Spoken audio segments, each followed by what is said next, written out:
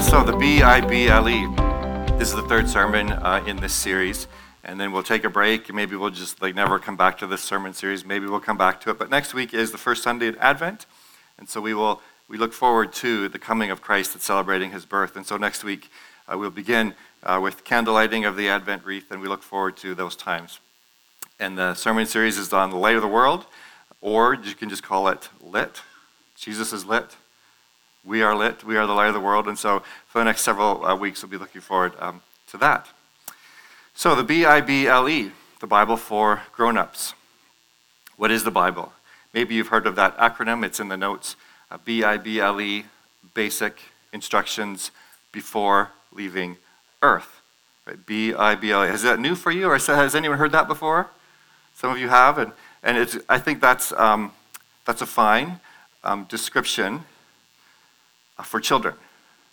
But since this is the Bible for grown-ups, we need to look at that a little more carefully. Is it just basic, instructions? Is it what it is, basic instructions before leaving Earth? Is it like an owner's manual, for our lives or for the human soul?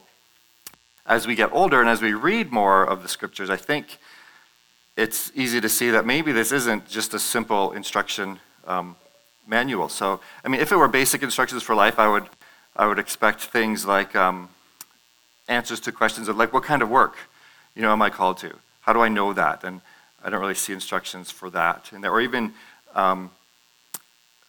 instructions on dating, right? There's not a lot of instructions, on dating. Or maybe I would expect to see an index in the back. So when we need help for something, we need instructions on something, how to get a mortgage or something, we could just go to the index. But there's no index in the back.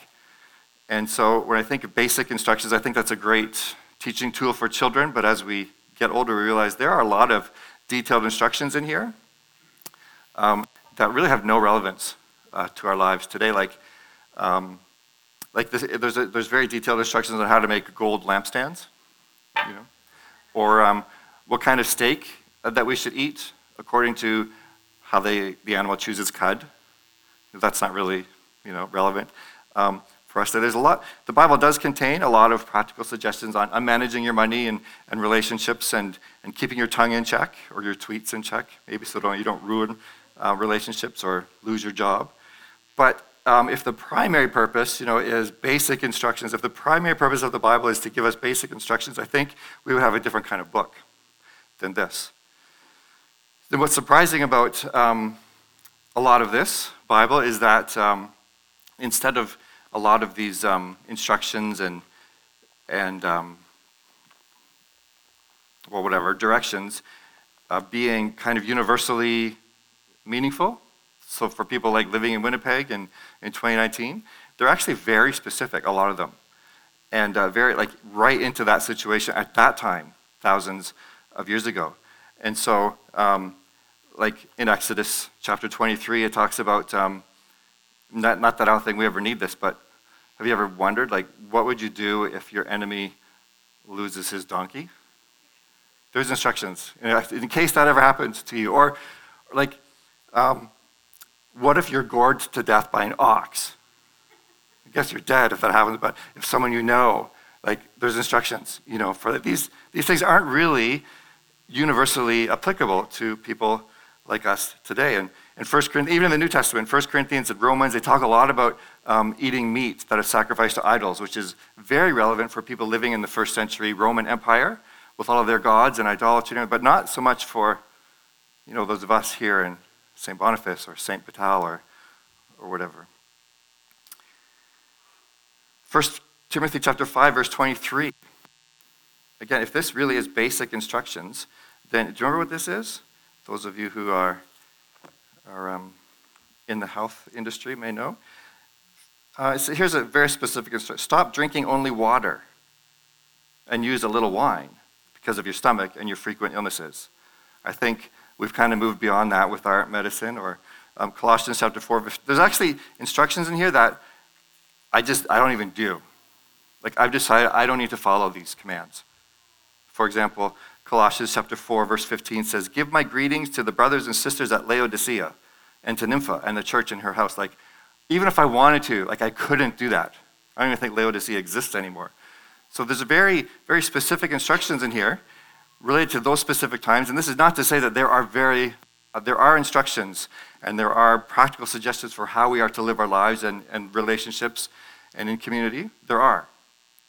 But sometimes we look at these and we think, okay, that's not relevant to me today, so I do not have to, I can't obey that one, or we don't need to obey that one. And others we think, okay, yeah, that is, but then we get into big debates and arguments like, no, this is applicable today, no, this isn't. How do we decide which of these very detailed and specific instructions are still relevant to us today? But I think it would be much easier if the Bible were mainly and primarily an instruction book for us, a manual, then it would be much easier for us to understand. But as you see in your notes, a very small portion of the Bible is actually made up of instructions. 44%, around 44% of this entire book is actually a story, like narrative, just explaining what happened. And the narrative isn't really saying how it's supposed to be, it's just saying this is what happened, this is what it is, or this is what's going to happen in some cases. So it's really, the biggest portion of this is story. The next biggest portion is poetry. Like about a third of this whole book is poems or songs.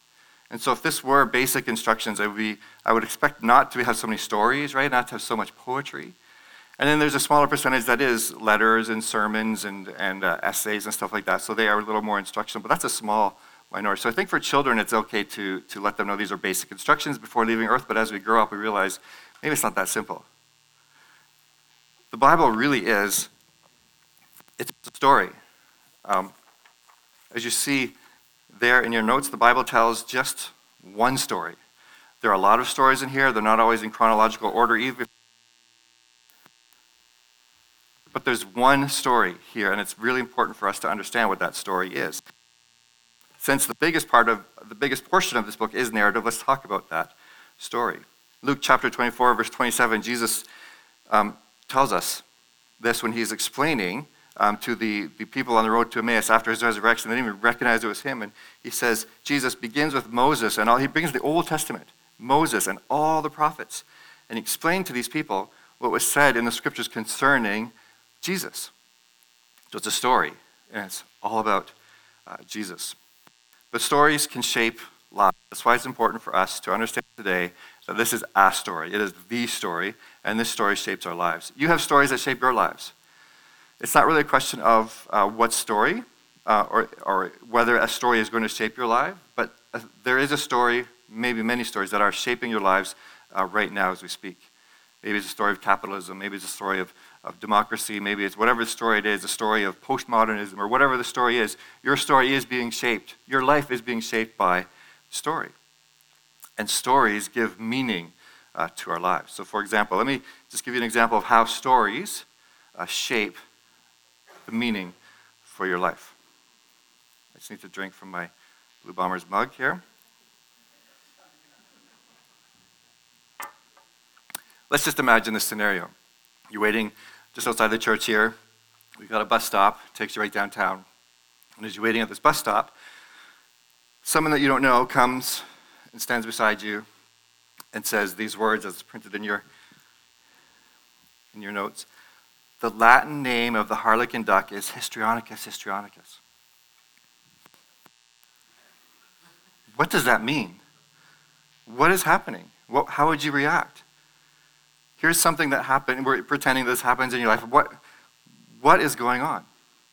So there are three stories that would give meaning to this scenario in your life. For example, maybe this person mistook you because you look like someone that they saw at the Millennium Library yesterday. And when they were there, that person said, hey, do you happen to know the Latin name of the harlequin duck?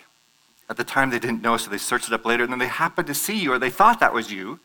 They thought you were that person, and so they tell you, oh, by the way, the Latin name for the harlequin duck is Histrionicus histrionicus. But that would make sense, right? Oh, okay, I get it now. That's what's happening. That totally makes sense. It brings meaning to that odd event in your life, right? Or maybe there's another story that would bring a completely different meaning to what just happened.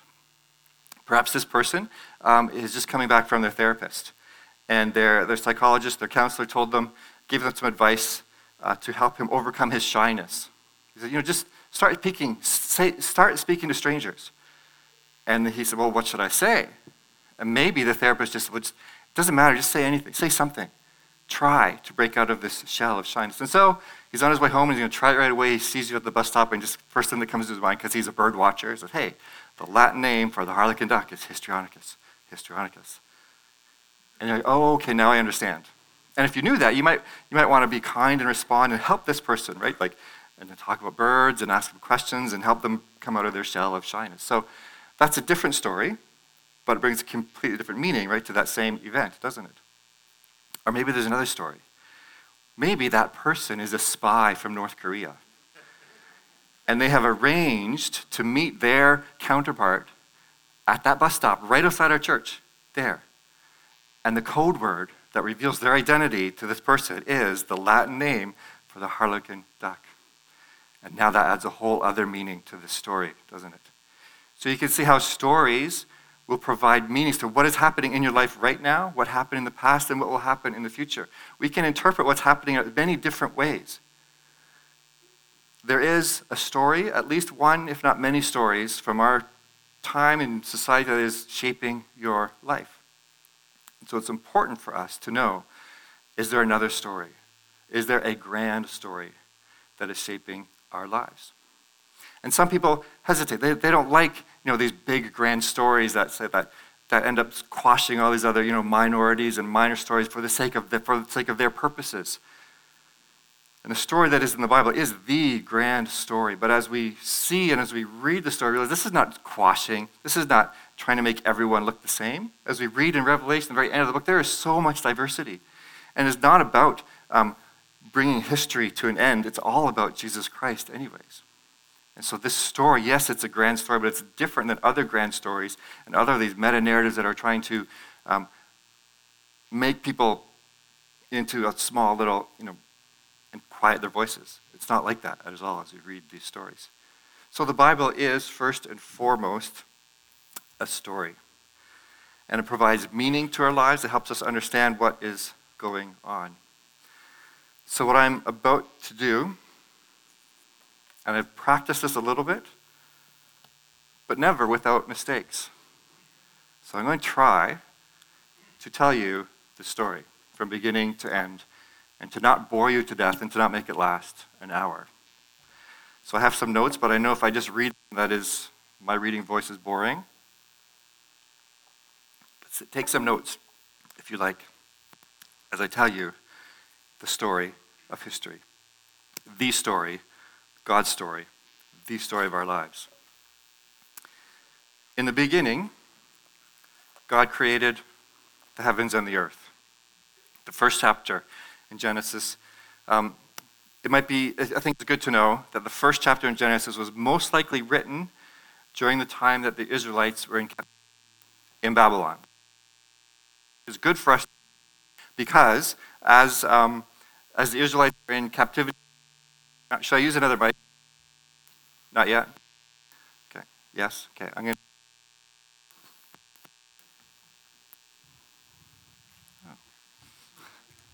Giraffe.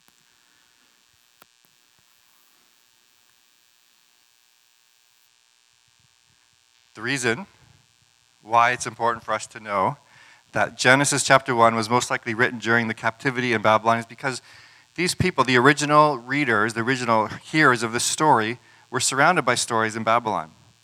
And they had their gods and their temples and their religion. And Babylon, the Babylonians also had a creation story.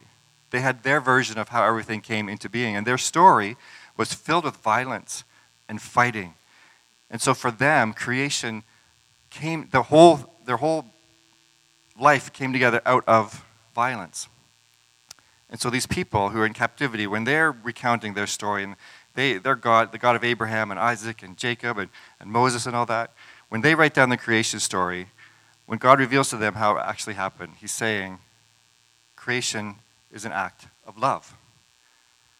All that we see did not come out of violence and out of wars and battles. But God is a God of love. And it's because of that God of love, he created human beings. And so we see darkness being separated from light. We see the chaotic sea being separated from dry land. And then we see all sorts of living creatures coming together and living in harmony with one another. And then finally, at the climax, at the very end of the creation, day 7, we see God is resting. He's just enjoying creation. He's looking, he just loves what he sees, and it's a joyful rest. And that's a gift that he gives to the human family. It's a gift he gives to humankind. But we know that's not really what it's like now. We don't often experience joyful rest, do we? We don't often have that time to just linger in God's presence and to love that kind of fellowship. So what happened? And here's where the Bible is very unique in its story. It talks about something that we don't want to talk about anymore. What theologians call the fall. And so God did not want us to know evil. God only wants us to know good. But we were given freedom in order that we could love God and love others. And so we wanted to know, for ourselves, what is good and what is evil. And so we chose to turn our backs on God because we can't trust God with that, surely. And so we learned through disobedience from God what evil was. So then the world that was given to us to enjoy, the garden that was given to us to inhabit, became a wilderness for us. And our relationships with other people were strained. And this neighbor that was given to us to be a neighbor became our rival. And the first two brothers, Cain and Abel, became murderer and his victim right from the very start. And then it just spiraled downward very quickly. Because you see, we actually aren't capable of knowing what is good and what is evil on our own. And so when we took that responsibility on ourselves, it was just disastrous. And murder and rape and tension and anxiety and all this just became the norm for human life. And pretty soon it got so out of control that God was actually sorry that he had created all this. And so he wanted to start all over again with Noah and Noah's family. And when Noah and his family came out of the ark, God gave them a sign, a rainbow, saying, "This, I will never destroy all of this again." And the descendants of Noah were separated into 70 nations, and these were all the peoples in the world. But soon it went wrong again. And all the nations of the world wanted to get together and build this Tower of Babel or Babylon because they wanted to be like God. They wanted to get to the top of this tower that was in the heavens so they could see as God could see, and not just simply from below. But that turned disastrous, and soon everyone was confused and no one could understand each other, and the spiral of violence and corruption and deceit just kept getting worse. So God decides to start all over again. You see, God is very patient, and God is very loving, and he will never give up. And so out of all these nations, he chooses one man. Not just any man, but a very wealthy man who was living in one of the wealthiest civilizations at the time. He had lots of land, lots of sheep, a lot of slaves, and he chose Abraham. And he said, "Abraham, I want you to leave all this behind and go to the land that I send you to." And so now we see a fresh start, a new kind of living for human life. Not one based on feeling secure because of all of the possessions that we've accumulated over time, but rather one that finds its security only in the promises of God for the future.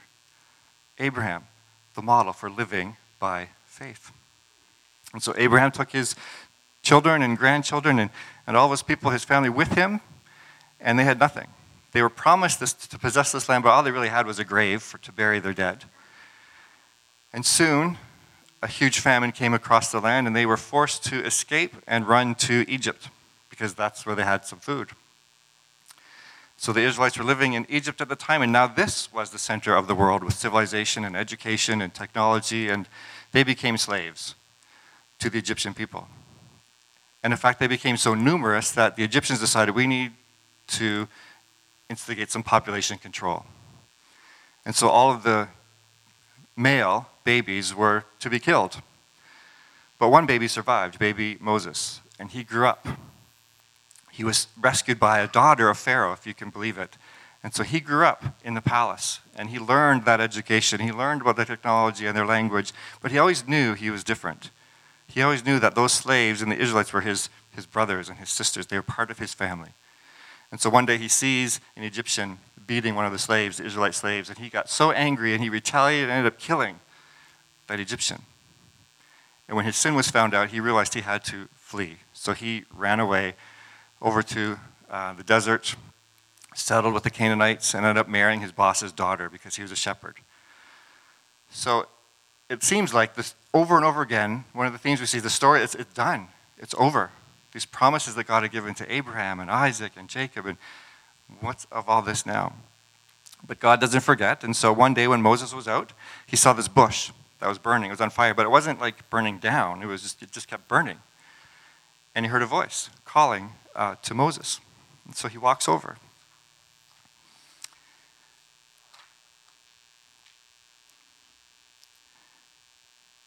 And he hears this voice saying, "Moses, I'm sending you to rescue my people from Egypt." And he's like, "What, me? Like, you must be kidding." And he hears the voice says, "I will be with you."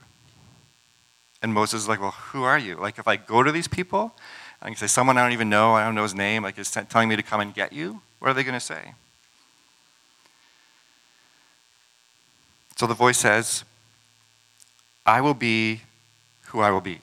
That's my name, Yahweh, the Lord. Now, your ancestors knew me just by the name, if you don't, for the word for God, like El or Allah. But this is my personal name. I will be with you. I am who I am. And so Moses goes, and there's a great struggle with the powers of Egypt. But finally, Moses leads his people out of Egypt, across the Red Sea, and into the desert of Sinai. And there God makes a covenant with his people. Remember, this is a covenant. It's not a contract. It's not something that was negotiated over a period of time and went back and forth. It's a one-way, unilateral. God is making this covenant with his people. And he will be faithful to his people, even when his people are faithless. And he gives them this covenant and gives them these 10 special words that we call the 10 Commandments. And there's two things that I'd like you to realize about the 10 Commandments. I'm trying to remember what those two things are. But first of all, it gets a bad rap because people think it's just all negative. It's just like, thou shalt not do all of these things that you can't do. So it doesn't feel very good. But the first thing to note is that the very first and the greatest commandment is very positive. The very first and greatest commandment says, "I am the Lord. I'm the Lord your God who brought you out of Egypt. I rescued you. So don't go after other gods." See, we're tempted to follow all kinds of gods. And they promise all kinds of things: money, prosperity, pleasure, happiness, everything. And God says, but they don't really love you. I am the God who loves you and rescued you and brought you out of the land of Egypt, so don't go after the other gods. This is a tremendously positive statement. And all those other negative statements that follow in the 10 Commandments actually bring freedom when they are followed and when they are obeyed. So God calls his people. They're going to be a priesthood for all the nations. Through whom the rest of the world is going to come to know God. But this proves to be very costly. It's not easy to be a priestly nation. And Moses is at the top of Mount Sinai, and the rest of the people are at the bottom of the mountain. They've already forgotten all that God has done for them. And they start making their own gods, made of an idol of all their jewelry, and they're bowing down and worshiping this God. And again, God's patience seems to kind of wear out and wear down. And he's ready to start all over again and destroy everything. And Moses pleads with him, and so God relents. So the people learn during their time in the desert that they have to depend every day on God for their manna. They have to depend on miraculous springs that come out of rock for water. They rely on a pillar of cloud by day and a fire by night. And so later, people look back. Later generations look back and realize this is a time when Israel was learning to live by faith. Learning to depend on God only. So Israel finally reaches the promised land, and their faith fails them. They still can't go. They don't believe all that God has promised for them. After a generation passes away, and Moses passes away, Joshua comes to the helm, and he's the leader. And we read in the book of Joshua how they finally came and settled the entire land. But then the next book, Judges, we read, and it's chaotic again. It's just been... This phrase is repeated over and over again.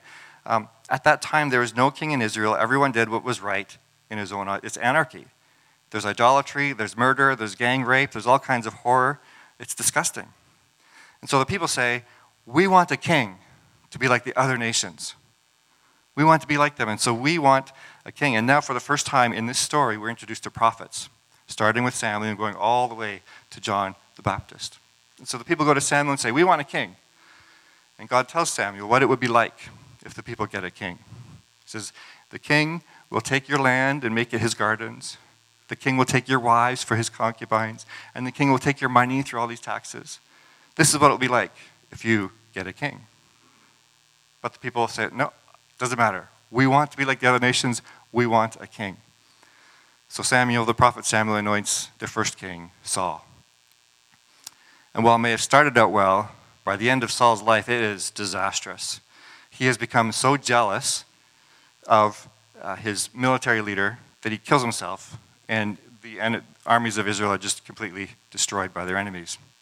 See, we're introduced to something else here for the first time. Politics. If we were all obedient to God's law, we wouldn't need a king, because we would do from our heart what we know is right. And if we do need kings, if we do need law courts, if we do need police and prisons, it's because we've forgotten and we've forsaken God. So we see in the story that God gives a political order to us, and yet he warns us right from the beginning that it is itself a source of profound corruption. And we see that happening immediately in Saul's life, and then the next king, and then the next king. And David became king after that. And future generations look back and thought this was a great king, and this is a time in Israel when kingship was done rightly. But the Bible is very honest and very frank, detailing all of David's personal sins and just the corruption in his own family. Because within a generation, his children are divided against each other, and the whole kingdom, there's a civil war, and the kingdom is divided into two. And it gets worse from there. These two kingdoms are divided, they're fighting against each other. It used to be one kingdom, now they're two, and they hate each other. And amidst all these battles, another stronger empire, the Assyrian Empire, comes, and the Babylonian Empire comes and takes over all of Israel and all Judah. And now these people are living in a land that's not their own. Their temples have been destroyed. They have no freedom, and they're living in another completely different land as strangers and foreigners.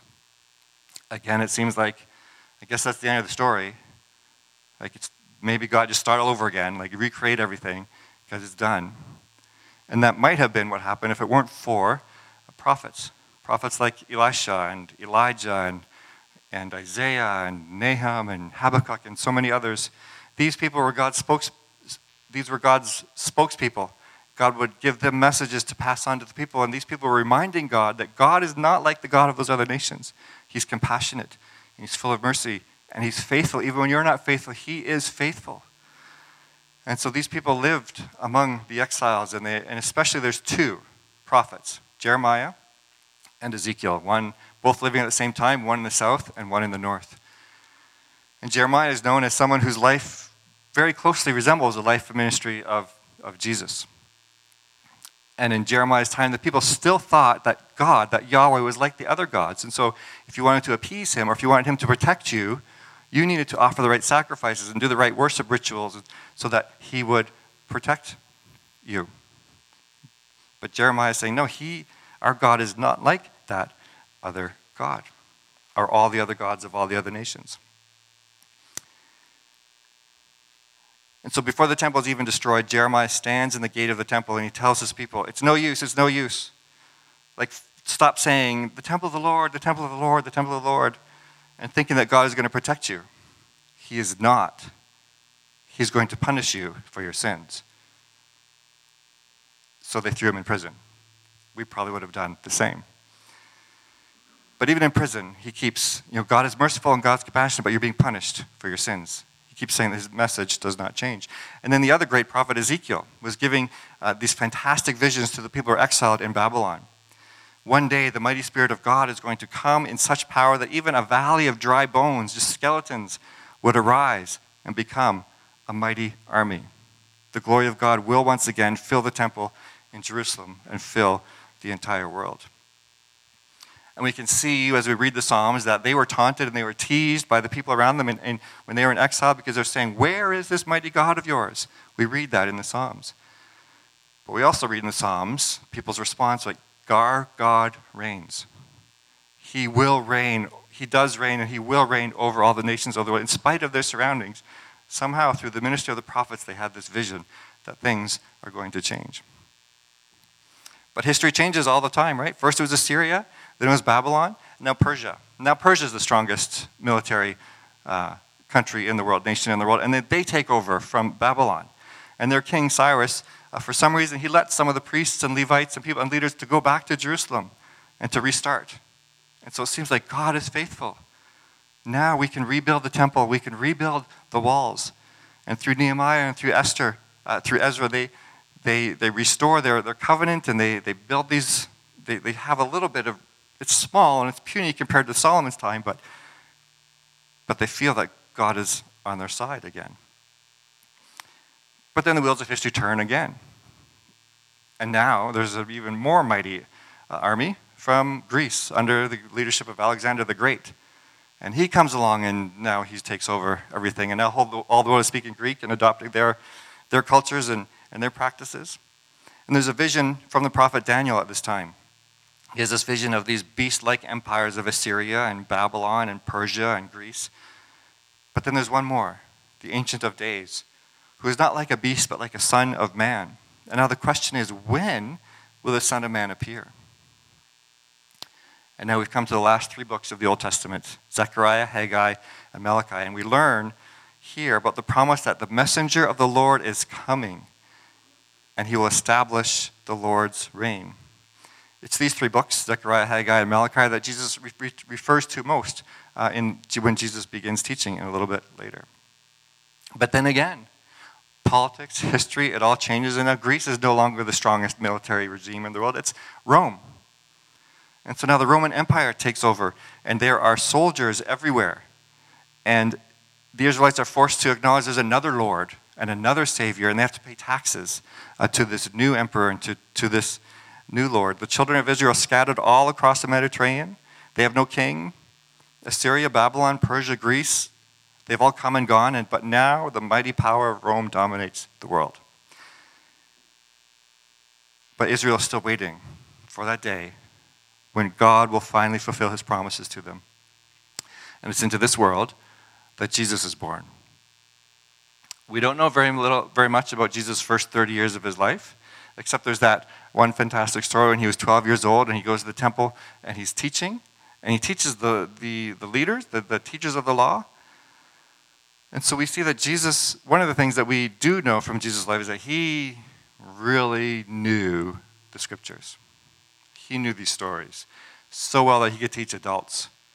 And the people referred to him as rabbi. And that's a professional term. That's just for professional teachers. But Jesus really knew the scriptures and was able to explain. He had authority when he taught like no one else could. That's one thing we know for sure, even from his early days. The other thing we know is that Jesus knew God as Father. And he uses this Aramaic word Abba, which is a very intimate term. So it's the most intimate term that we used for a child with their father. And this is such a meaningful word that even though the Bible was written in Greek, we kept that word in Aramaic, Abba. It's not a Greek word, it's Aramaic. Abba, Father. And so we see that Jesus knew his scriptures extremely well, and he had this intimate connection with God. So intimate that now he calls him his Father, Abba.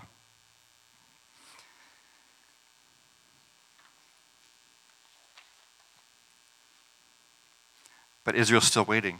They're still waiting for God to act. There hadn't been any authentic prophets, for many years, for a long, long time. But now there's rumors about a new prophet named John. And John is a relative of Jesus. John appeared in the desert and seemed to represent someone like Elijah, an authentic voice from God. And John was calling the whole nation of Israel to repent. Israel had entered the promised land through the waters of Jordan.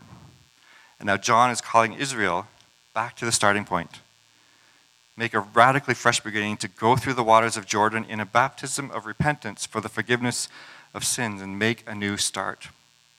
And this is where we see Jesus publicly for the first time. He's standing in the crowd of all these repentant sinners, and he's asking for baptism of repentance for the forgiveness of sins. Jesus doesn't make a distinction between himself and them. He is part of Israel. He's identified with Israel in their sins. He's numbered with the transgressors. And so John, as we know, tried to resist. No, I'm not supposed to baptize you.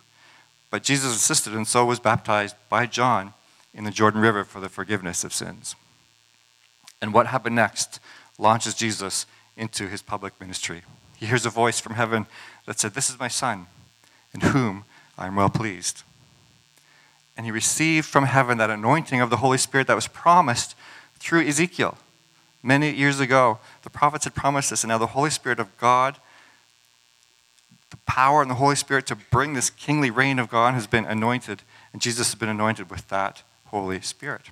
And so from this time on, we have had to rethink how we talk about God in terms of Father, Son, and Holy Spirit.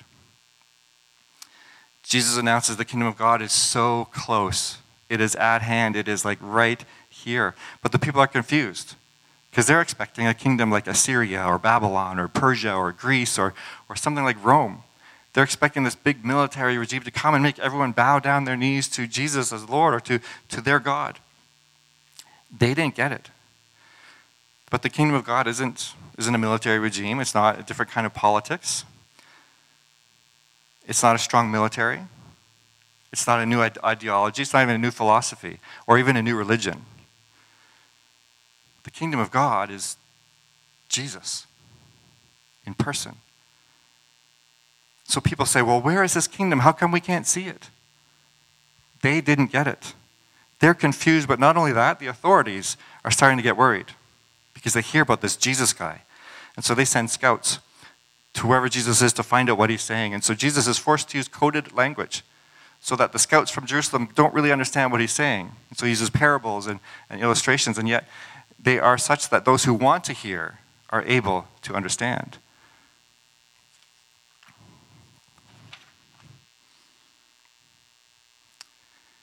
But it's not just what he says, it's what he does. With a word, he heals people. People who have never seen before, now they can see. He heals people who are blind, and he does all these amazing things. Not just, he doesn't just say it, he actually does things. And one of the most alarming things that he does is announce the forgiveness of sins. How can he do that? The law clearly describes how you can be forgiven from your sins. You bring the right sacrifices to the temple and the priest, who's the mediator. He does these things for you, and you receive forgiveness of sins. And so people are shocked, people are confused, but they follow him. His words have power. He's here to set people free. He teaches with authority. Out of the crowds that follow him, Jesus chooses special companions to live and eat and travel with him so that they can firsthand experience the kingdom of God. And so he takes them away from the crowd and asks them, "Who do you say I am?" And so God puts it into the heart of Simon Peter. And he says, "You are the Christ. You are the one whom God has sent to reign, to establish his kingdom." And now Jesus begins to teach them what kind of kingdom this is. In line with everything Jesus learned in the scriptures, he taught them that the one who reigns is also the one who suffers, the one who's rejected, the one who's humiliated, but finally will be vindicated in the end. And so Jesus chooses his final entry into Jerusalem at the time of the Passover when there's so much excitement. And he chooses to enter on a donkey.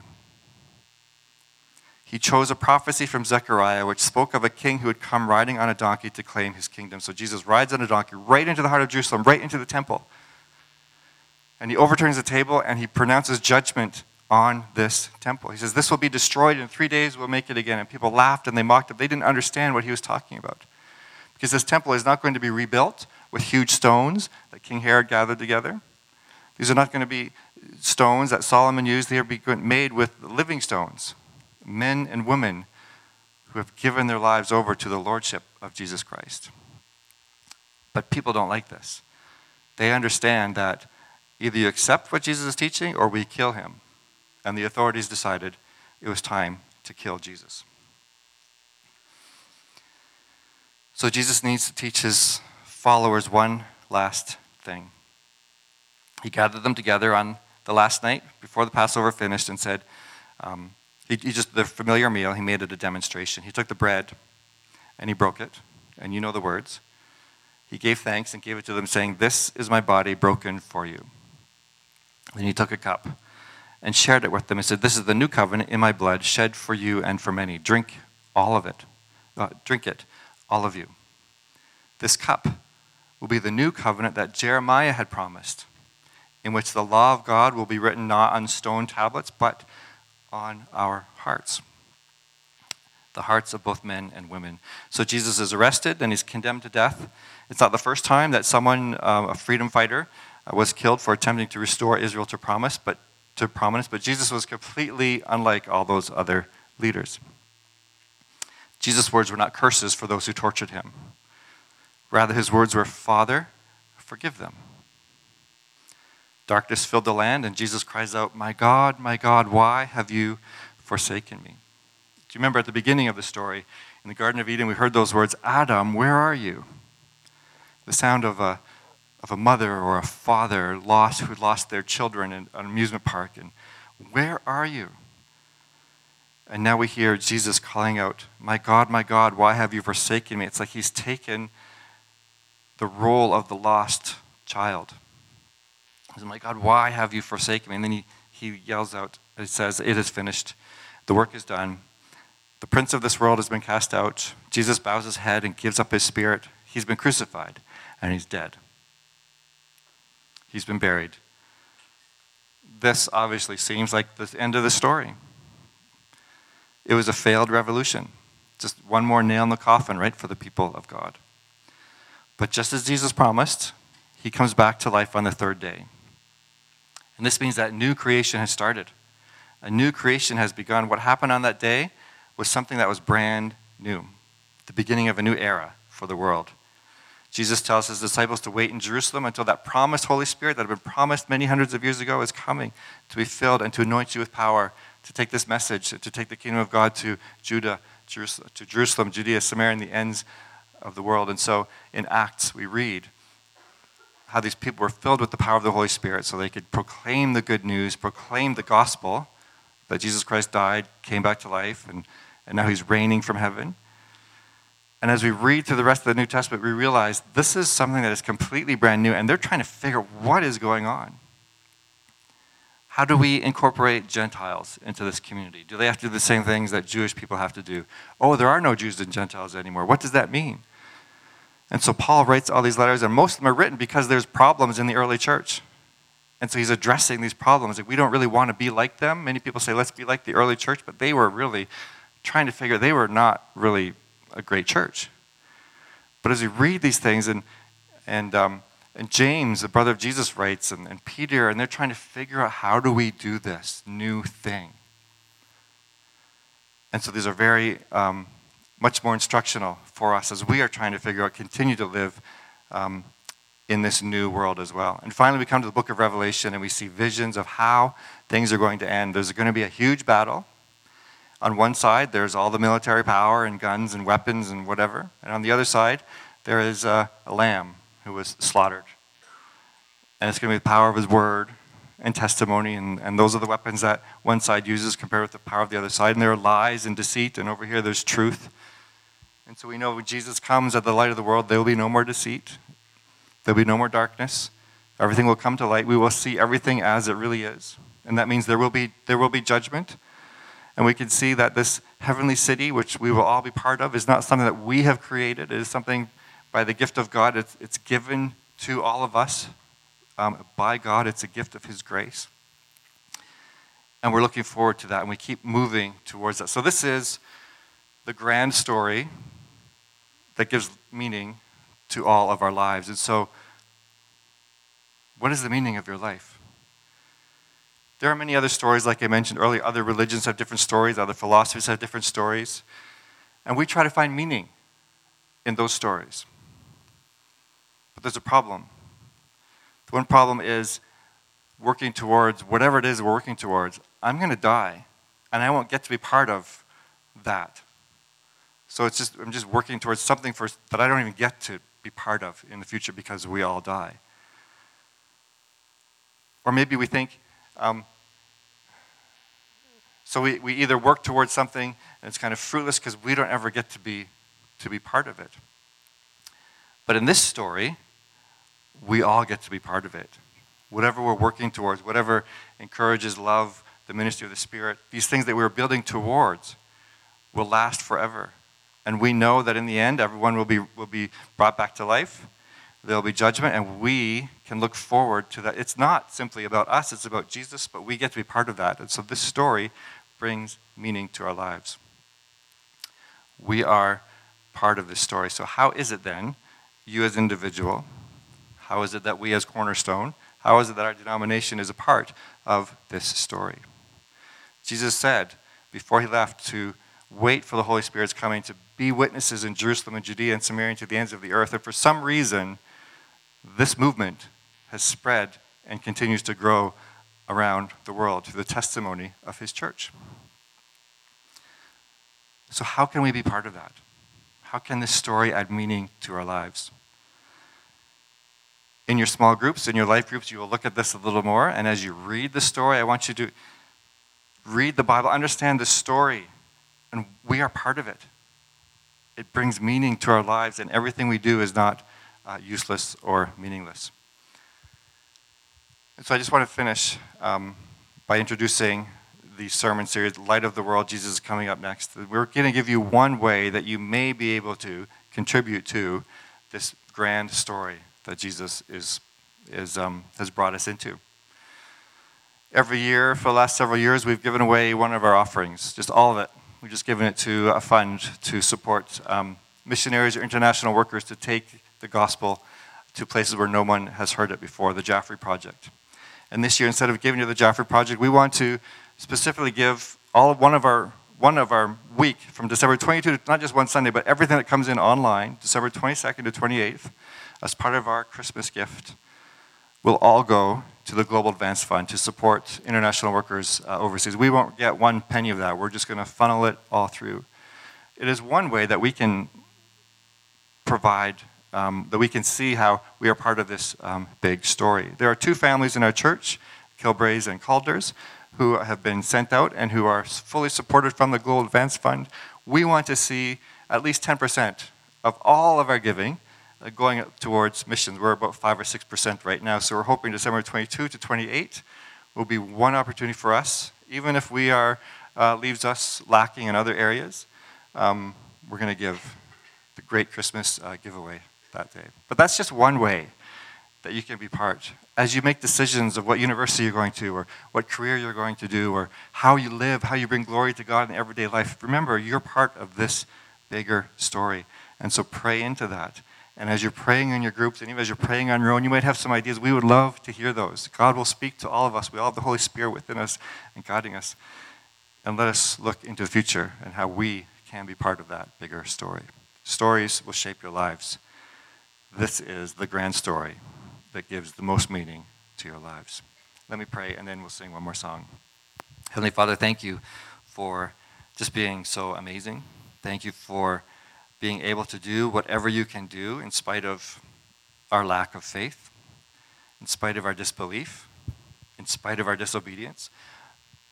God, you are so much more powerful than all of that. And so we thank you.